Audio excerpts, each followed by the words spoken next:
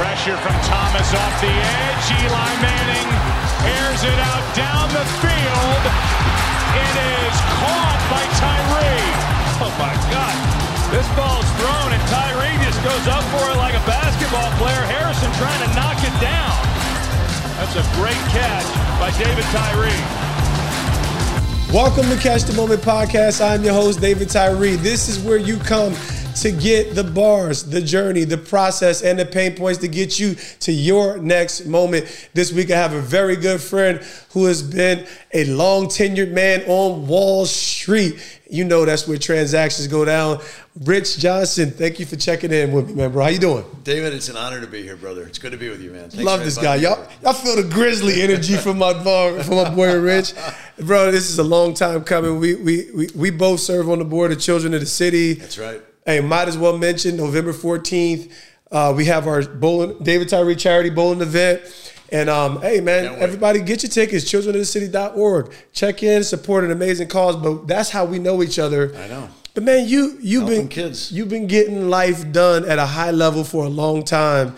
And we've always had a lot of admiration from a distance. So we're going to break down some of your journey, bro. But before we do that, all right, so I always got to get this. This is the first, you got to, at the orange table, we got to do business. Where were you when the first time you saw the helmet catch? What was your reaction or experience, in that moment? So I was with family and watching it in the family room in front of a fireplace. Nice. Litty? Yeah. I think it was just the girls. I don't think it was with anybody else. I think it was just relax. Yeah. Okay, cool. I just probably had a cold one open, but nice. But watching the game, not sure where it was headed. And by the way, you totally caught me off guard because I really had to go back into time and think about it. Hey, but I remember we're all like, that didn't just happen. So bewildered. Everybody's a little stunned. Thankfully, in modern television, you get to hit the playback. Yeah. And so we saw it a few times. We're like, it was like Velcro on his helmet. Like, how did that stay? So, of course, it became, at the time, it was just like a great catch. Yeah. And then we realized that it changed the direction of the game, obviously. No doubt. But beyond that, it became like this unbelievable catch that no one's really been able to kind of follow ever since. So, bro, it's the standard. That's the one around the world, right? Yeah, you know what I'm saying? I tell people all the time, the helmet catch, at the end of the day, that's the standard. That's when anybody makes a great catch, they got to come back, oh, David Tyree, helmet. So I always call my catch the standard at the end of the day. That might be OBJ's catch. It was sexier. I'll be honest with you. It was just one of the sexiest catches I've ever seen in my life. He's got some good fingers there. Yeah. You had people pulling your arms, and you were like, that ball was glued to that helmet, and it wasn't going to go down. Velcro. Yeah. But it was all faith. It was all it was all a moment of faith, man. And we share that mutual fellowship. But we sure do. So now here, I'm going to put a little bit of pressure on you and flip the switch here because you've been in Wall Street. Don't hurt you. Oh, you've been in the financial marketplace, which is robust for your career. Yeah. What has been your climax moment throughout your professional or even your life experience? What is your moment for Rich Johnson where you felt like the shining star in your space? Sure. Well, I'll give you a little history. Go for it. Oldest of four. Grew up in the Midwest. Wonderful parents. What state? Chicago, Illinois. Okay, shout out. I just actually saw my mom and dad and my three younger brothers and their families last weekend in Arizona. My mom just turned 80 and she looks amazing, and my dad's strong. It was a blessing to be with my family. Love it. That said, I always wanted to be. I always wanted to get involved in finance. No one in my family had. I decided to pursue that path, and it was a real blessing. Started with a firm called Solomon Brothers back in the day, and kind of worked my way up with a number of different firms and learned a lot. Thought I knew a lot, realized I knew nothing. So one day, I am absolutely thriving on Wall Street, having a really good time, and I had seen this video from a wonderful man of God, this evangelist Jesse Duplantis, and he was doing this altar call, and he was talking about how, if you want to just, you think about what Christ had done for you, putting up one hand here, he let a nail go through it, another hand there, nail through it, so that we're forgiven of everything. He said, why don't you just raise your hand and accept him? Okay. And it was just this most powerful moment. And that moment really just sort of spoke to me in a way. And I said, this is it, man. I've got to get into ministry. So I go down to Wall Street. Wow. I think that I'm done. I'm going to just give it up. I talked to my ex-wife Elizabeth at the time. I said, hey, this is what we're going to do. She's like, I'm in. Let's do it. And let's just serve God 100%. I go down there. Check this out, David. I go down there. I have the biggest trading day of my life. And I'm driving back. And I'm on the way home thinking I'm going out with a bang and I'm about to figure out how to transition everything. And I heard on the inside, not a voice out loud, but a voice on the inside. In the heart. I got you where I want you, but I've seen your heart. Keep doing what you're doing. Yeah. I need more light in the darkness. I need you to be where you're at. I've called you to be there, not to be a minister, but to be a minister on Wall Street, to work and work and generate good capital and to be a kingdom-focused guy in a place where it's not necessarily so kingdom focused. Wow. So this was internal dialogue between you and God. 1998. Never forget it. Man, that is powerful. Yeah. And so as much as I knew that was your life, I didn't know how you arrived there. Yeah. So that's pretty amazing. So at the moment you're willing to forsake it all. Oh, that's what we agreed. I had to. I freaking love it. Yeah. Because that's the way it actually is written, even in the Bible. It's like, forsake everything. And then God, obviously, that's when the letter versus the life, which is pretty cool, right? Like, I know that's Christian talk, folk, but at the end of the day, there's a real God behind those scriptures. 100%. It's pretty awesome, man. Yeah. So, all right. So, boom. That's a lot of meat. So, for you, is that like? Because right now you thriving. Is that your moment? So that was one of the moments because you got a few. You okay? You entitled to have a few. As people that serve God and you're on Wall Street, it is not easy, bro. It's a minefield. And so you're going to have these ups and you're going to have the downs, like we were talking about earlier. Sure. And so after that, all of a sudden there was promotion, and God is so good and gracious. Now, either I wasn't ready for what was coming next. Yeah. Probably what was the case, or I just had a lot of enemies and I couldn't tell the difference. And so I'm just walking around thinking like everything is all good. Yeah. And then things changed. Got it. And things went south. And then all of a sudden, things got not only good, they got better and better. You know why? Because I've learned this, that it's cool. God is not against money. God wants you to have money. He just doesn't want money to have you. And so when there's that whole difference, when you take your passion, your focus, whatever it might be, and you decide you're going to get off the couch and you're going to translate that into some form of success, whatever it is. And Wall Street was the place that I just happened to know a little bit about in the capital markets. And so I had to reinvent myself, though, because capital markets changed. Everything changed after the dot-com turned into dot-bomb, and then I got into capital formation. A whole change on Wall Street. All right, so this is beautiful because you're going to educate me and you're going to educate the audience. All right, so because most people understand like private wealth management. Yeah. You can even understand 401ks and how to work, what is capital markets?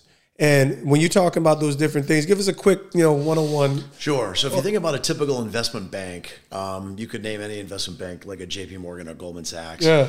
And you've got your equity department, you've got your bond department, you've got your alternative investment department. You've got your investment banking department. Okay. And you've got your mergers and acquisition department. So M&A.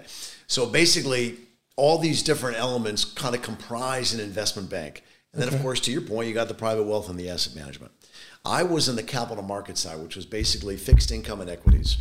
Okay. We're trading securities on a regular basis, and we're dealing with clients, and we're trading things for our own P&L. Okay. Enjoyed a lot of success.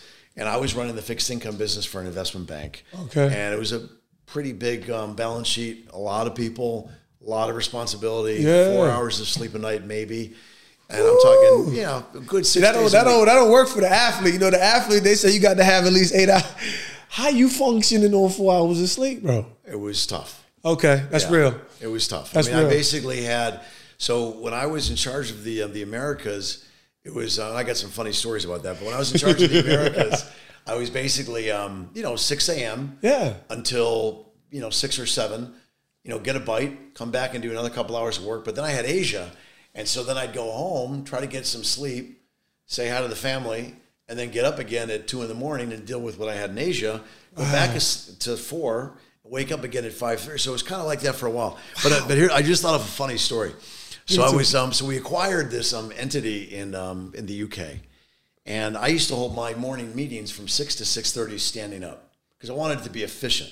So it's kind of like ready, break. Right, okay. And so that was you used to play quarterback, so you're breaking a huddle. Let's go. So exactly. So that was just kind of the way. It was just like, boom, 30 minutes, you're efficient.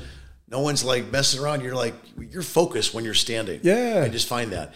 So I go over to my counterparts in the UK, and I realize that they're in this big boardroom. Okay. And there's people bringing in tea and coffee and muffins. And I said, whoa, this just isn't going to work. It's not efficient. No. This is the way we do it. And some of the people that were friends of mine said, hey, Rich, come over here, man. Yeah, let's huddle up. You're going to have to really respect the culture if you want to win them over. And I recognize that on a worldwide basis that you can be impactful, but you can't take what you think you know to a different neighborhood. This is good. You can't do it. I mean, you work for a new team. Yeah. They got new culture, new policy, new rules. You're in a different huddle. Everyone thinks differently. That's fantastic. Just because you think you've got the whole secret formula, you got to adapt. So you never compromise your individuality, but you got to be a bit of a chameleon in terms of how you're going to react to life, right? Man, I love it because this is how you thrive continuously. I mean, like respecting a culture, an environment, as they say, when in Rome, do as the Romans do, but not without violating your beliefs, convictions, or even your, like there's things that are standard. There's principles that are always going to be at play that lead us to the best results. So boom, that's good. I really love that because adaptability is really how we thrive because the world is continually evolving, right? 100%. So, all right. So boom, I see you in the marketplace. How did you, so as you're making these roles, were there people, were there mentors? Were there people who were really posturing you, because not just the net of Wall Street, but who are the people actually man, how you getting kept as a man and then thriving in your profession? That's tough. Well, I'll tell you how I even got on Wall Street. This is going to sound crazy, but back in the day when people used to go to the library. Back in the day, like the card catalog days? Like in the 1980s, I'm dating myself. But so I wanted to work on Wall Street. And the college that I went to was not facilitated introductions for investment banking unless you had your MBA, your JD, or your PhD. So I said, okay, fine. So I got this advice from my father, who used to work in human resources for a corporation. He's like, if you really want to get to the top of the pile, you got to be creative, do something unique. Look at the annual reports, read this. So I went and I got all the annual reports of all the leading investment banks. And I looked at the people that were like the big shots and I wrote them letters. Wow, this is it. And I write the letters to these people and they're like, who is this young guy? I mean, who the heck? So of course they said, yeah. So I follow up with their assistant. Yeah. I call them on the phone and I said, I'm setting up my own road show in the autumn of 1985. This is legendary. And I'm flying myself to New York City, which was a big deal for me at the time. Trust me, I don't remember, I'd been on a plane as a kid once or twice, but not a lot. We used to take road trips. And so I said, I'm going to go to New York and I want these meetings. And sure enough, I'd get on the calendars of all these big shots. And I bypassed the whole college situation. and it worked beautifully. Yeah. And so I'd be sitting there talking to, some guy who ran a business or some gal ran a business. Although back then it was mostly guys. Sure. And they'd say, all right, well, what are you doing here? How'd you even find out about me? And they're like, hold on, let me call the head of human resources. And then all of a sudden, I'm at the top of the pile. Yeah. And I'm going through the process. I got visibility. I got accessibility. And this is legendary. And so but I didn't realize it was God the whole time working behind the scenes for not me. Even knowing. So, and so I all of a sudden had this great favor, and I wound up getting a number of different offers, and it worked really well. Bro, that's beautiful. So that's how it started. But then to answer your question too, David, in terms of the capital markets thing, when that began to fizzle, I had to reinvent myself. Okay, but so I met with this is huge. But I saw a lot of beautiful, brilliant investors like Warren Buffett and Appaloosa, David Tepper, Paul Tudor Jones, Louis Bacon, these legends on Wall Street, investment philosophy. And I said, wait a second, they're in this business called hedge funds. Yeah. And they're moving into private equity. What is that? So I learned it. I learned all about it, and I decided I had to get into that. Excuse me. And so I met with some people, and they're like, well, you don't have any experience on that front. And I said, really? I just managed $1 billion of capital for the last whatever. I think I can be a little creative. I had to be confident. Even at the end of the day, they were right. Listen, But anyway, so I got in that way. That's how it worked out. That's fantastic. Because, you know, what I love is there's always a tradition. Like, our culture's always going to, you know, it's like college for years. And now we're seeing education being able to be, you know, shifted through the internet. You're seeing more trades. You're seeing online courses. But it's the creativity that always wins. Meaning, like, when you have the vision or the idea, you know, there's always a witty way in. And most people are always impressed by the person that has the resolve. Like, how did you find me? Right? It's like the person who had the gall. They're the most impressive people who create the most opportunities, man. So who was the most impactful person to your success on Wall Street as you emerged? I still go back to my father.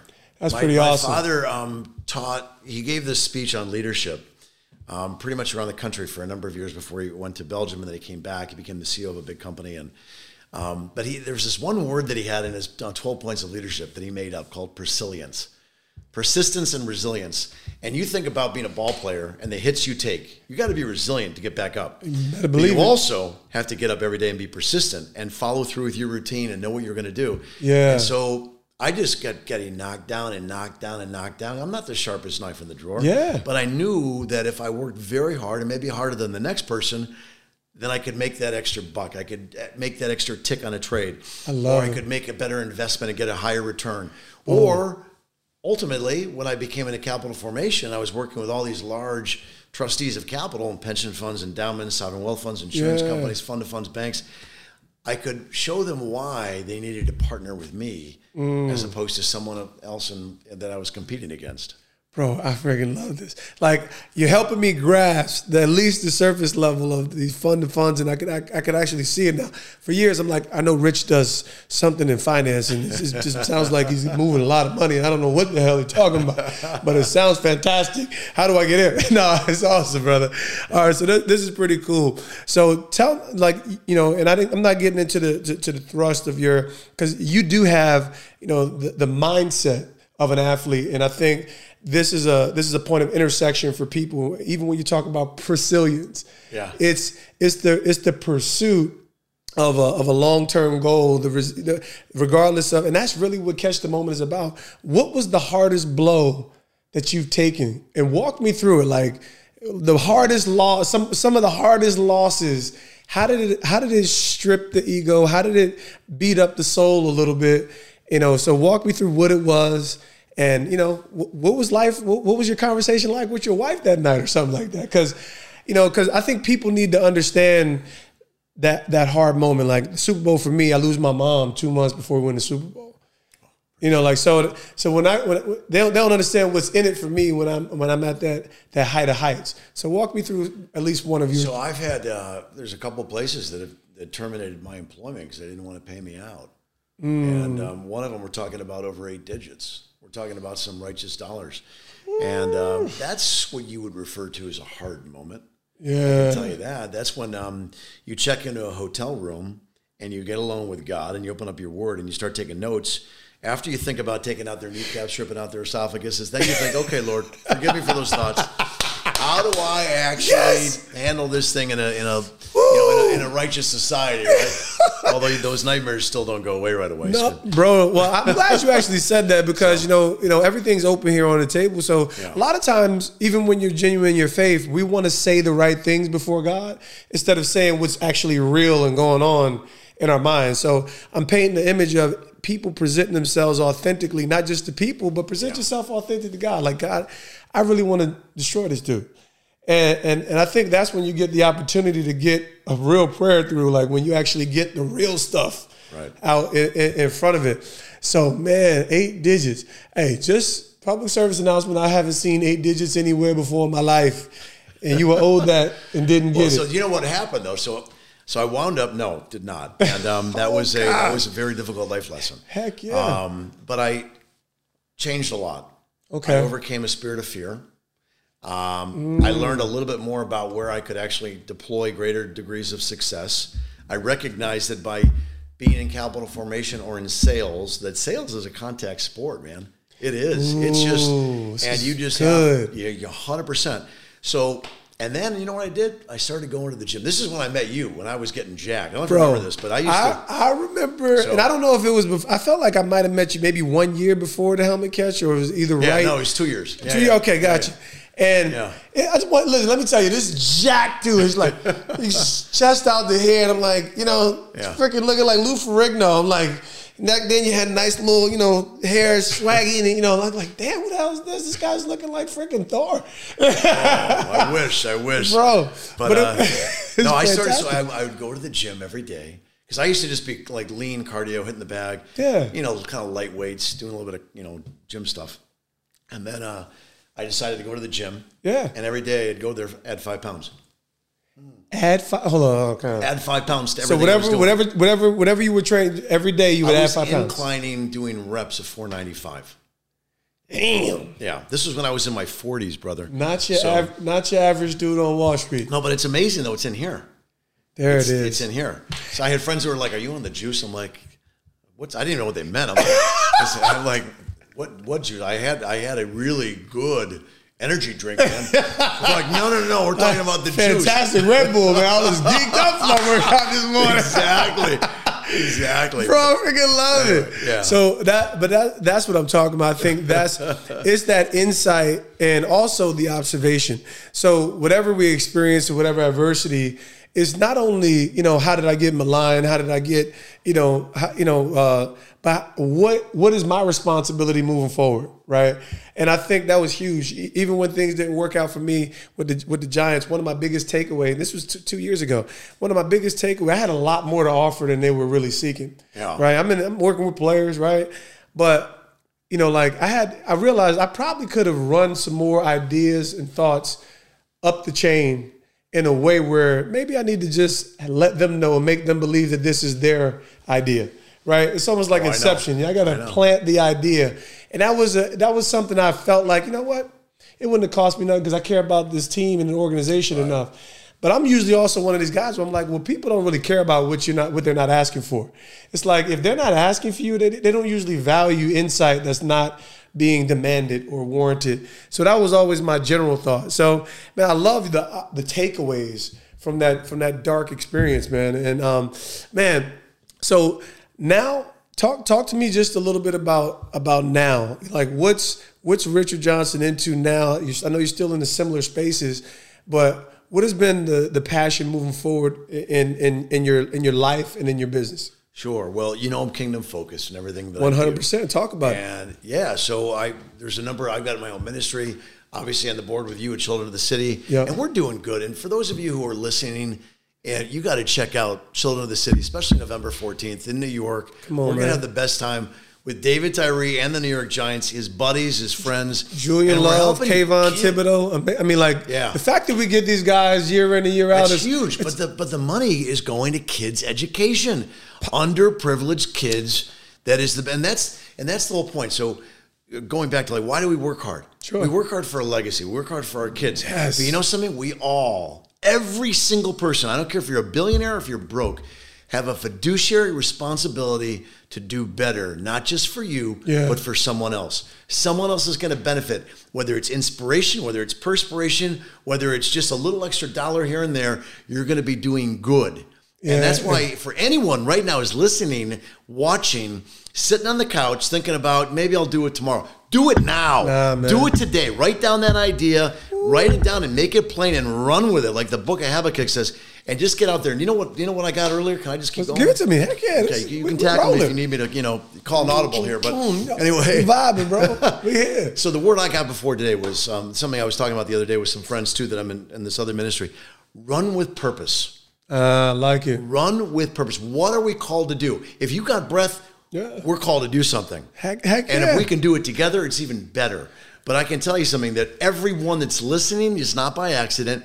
It's on purpose. Absolutely. And what are you doing with the gifts that God has given you? I love it. And how can you make it better? Not just for you, not just for your spouse, not for your kids, for the world. God has given us all a talent and a gift. Yes, and we got to use it, right? Got to use it, man. And like even as this, it says that the gift makes room for you. There's two different kinds of gifts. Like it's everything that you've been endowed with, just by virtue of being God's amazing creation. So whether it's athletic, whether it's intellectual, whether it's emotional, artistic, whatever it is, your gift will make room for you. And the other thing that people actually miss is the kind of the original. Is like a financial gift actually makes room for you. When you come and you give someone a gift, whether it's financial, whether it's your mother's baked bread, it makes room for you. And these are the things that when you say run with purpose, it's not run with purpose and run, and he actually said it, run on purpose. So living these things out as you go into the marketplace, whether it's Wall Street, whether it's athletics, whether it's as an entrepreneur, whether it's, I got a clean juice, whether you're a small business owner, doing those things, knowing that the end is going to impact so many more from your legacy on beyond. Bro, I'm super excited. So tell me a little bit more about the, you've always been kingdom focused, meaning everything that you do is to the benefit, more or less to the benefit and the glory of God and others. Meaning like it's at the end of this, people are being served at a high level. So, just speak a little bit more to what that is, and like I said, we know how Wall Street weaves into it. Sure. Speak to a little bit. I've always believed in the philosophy of work hard, play hard, and I think I like to have fun. I like to go out. We've got friends. We go out and have great dinners, travel, enjoy. I like riding. I mean, it's just there's so. What kind of ride? Horses. Yeah. See, and, I need to hang out. See, I've been making a long time. I'm out here in these streets. I ain't rode a horse yet.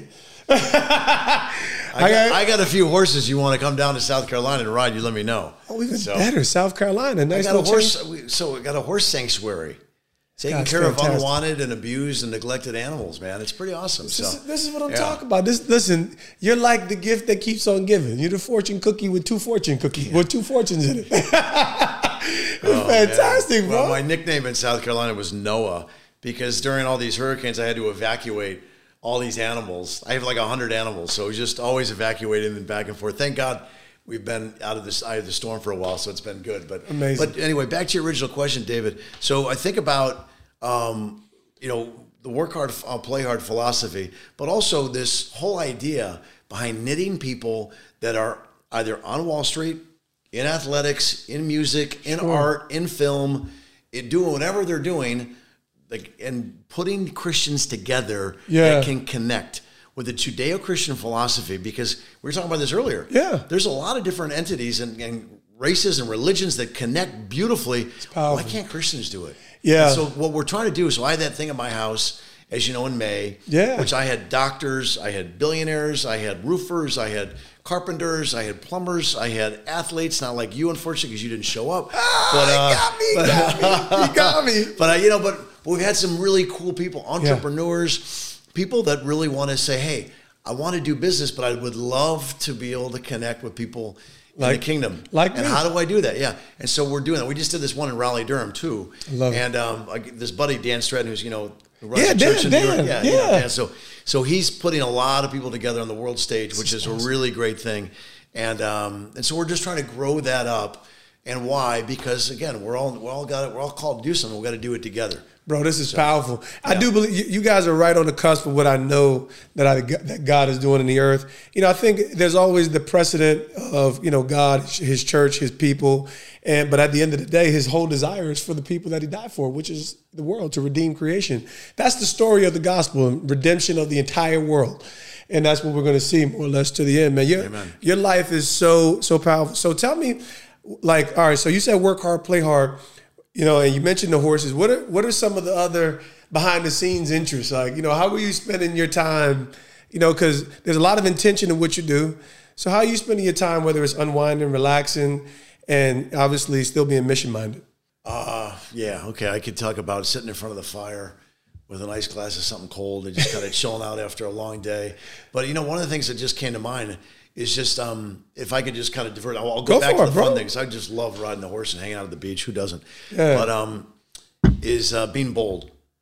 And what do I mean by that? So we talked about living our life in faith, but not proselytizing during the day. Yeah. So what do we do when we're alone, and what do we do when we're quiet? And do the people that know us where we stand from a faith perspective. And this is the one thing that I like to do. Yeah. And everybody knows it. I like to pray before I eat. I like to pray over my meal.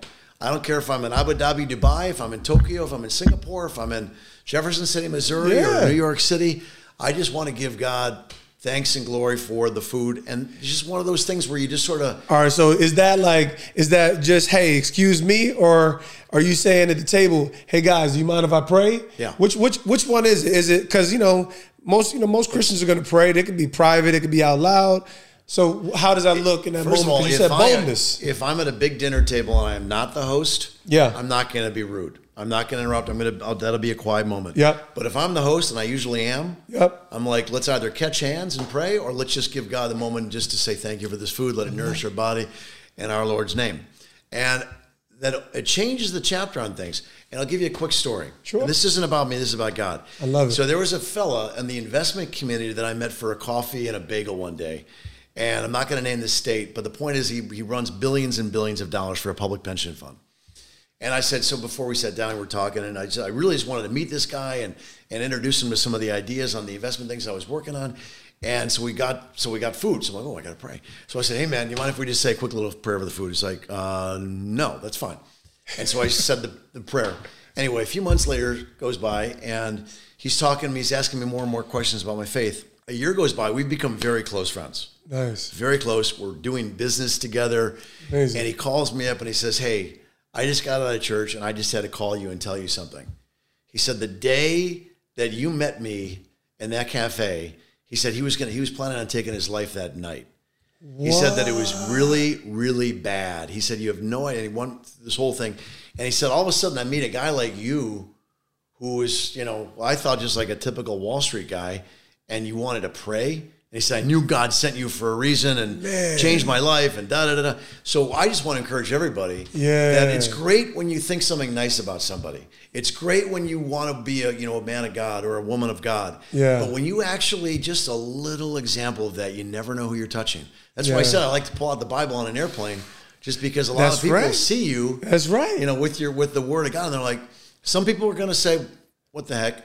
Other people are going to say, hey, would you pray for me? I love it. And you know something? You could just an example. It's and don't get me worth it. wrong. I like to watch movies on an airplane, and I like to chill. No doubt. But every once in a while, it's good to pull out the good book. Man, bro, this is so life-giving because there's so many missed opportunities, and sometimes we can complicate it. I'm one of these dudes where when you live it and you're committed to it, hopefully it's a natural extension of your life, but sometimes we can miss these simple opportunities. Meaning, like, hey, just being content with who you are and being settled in your faith journey, and not knowing that the simple things that you're doing is actually inspirational to someone. Like, there's somebody out there with no hope.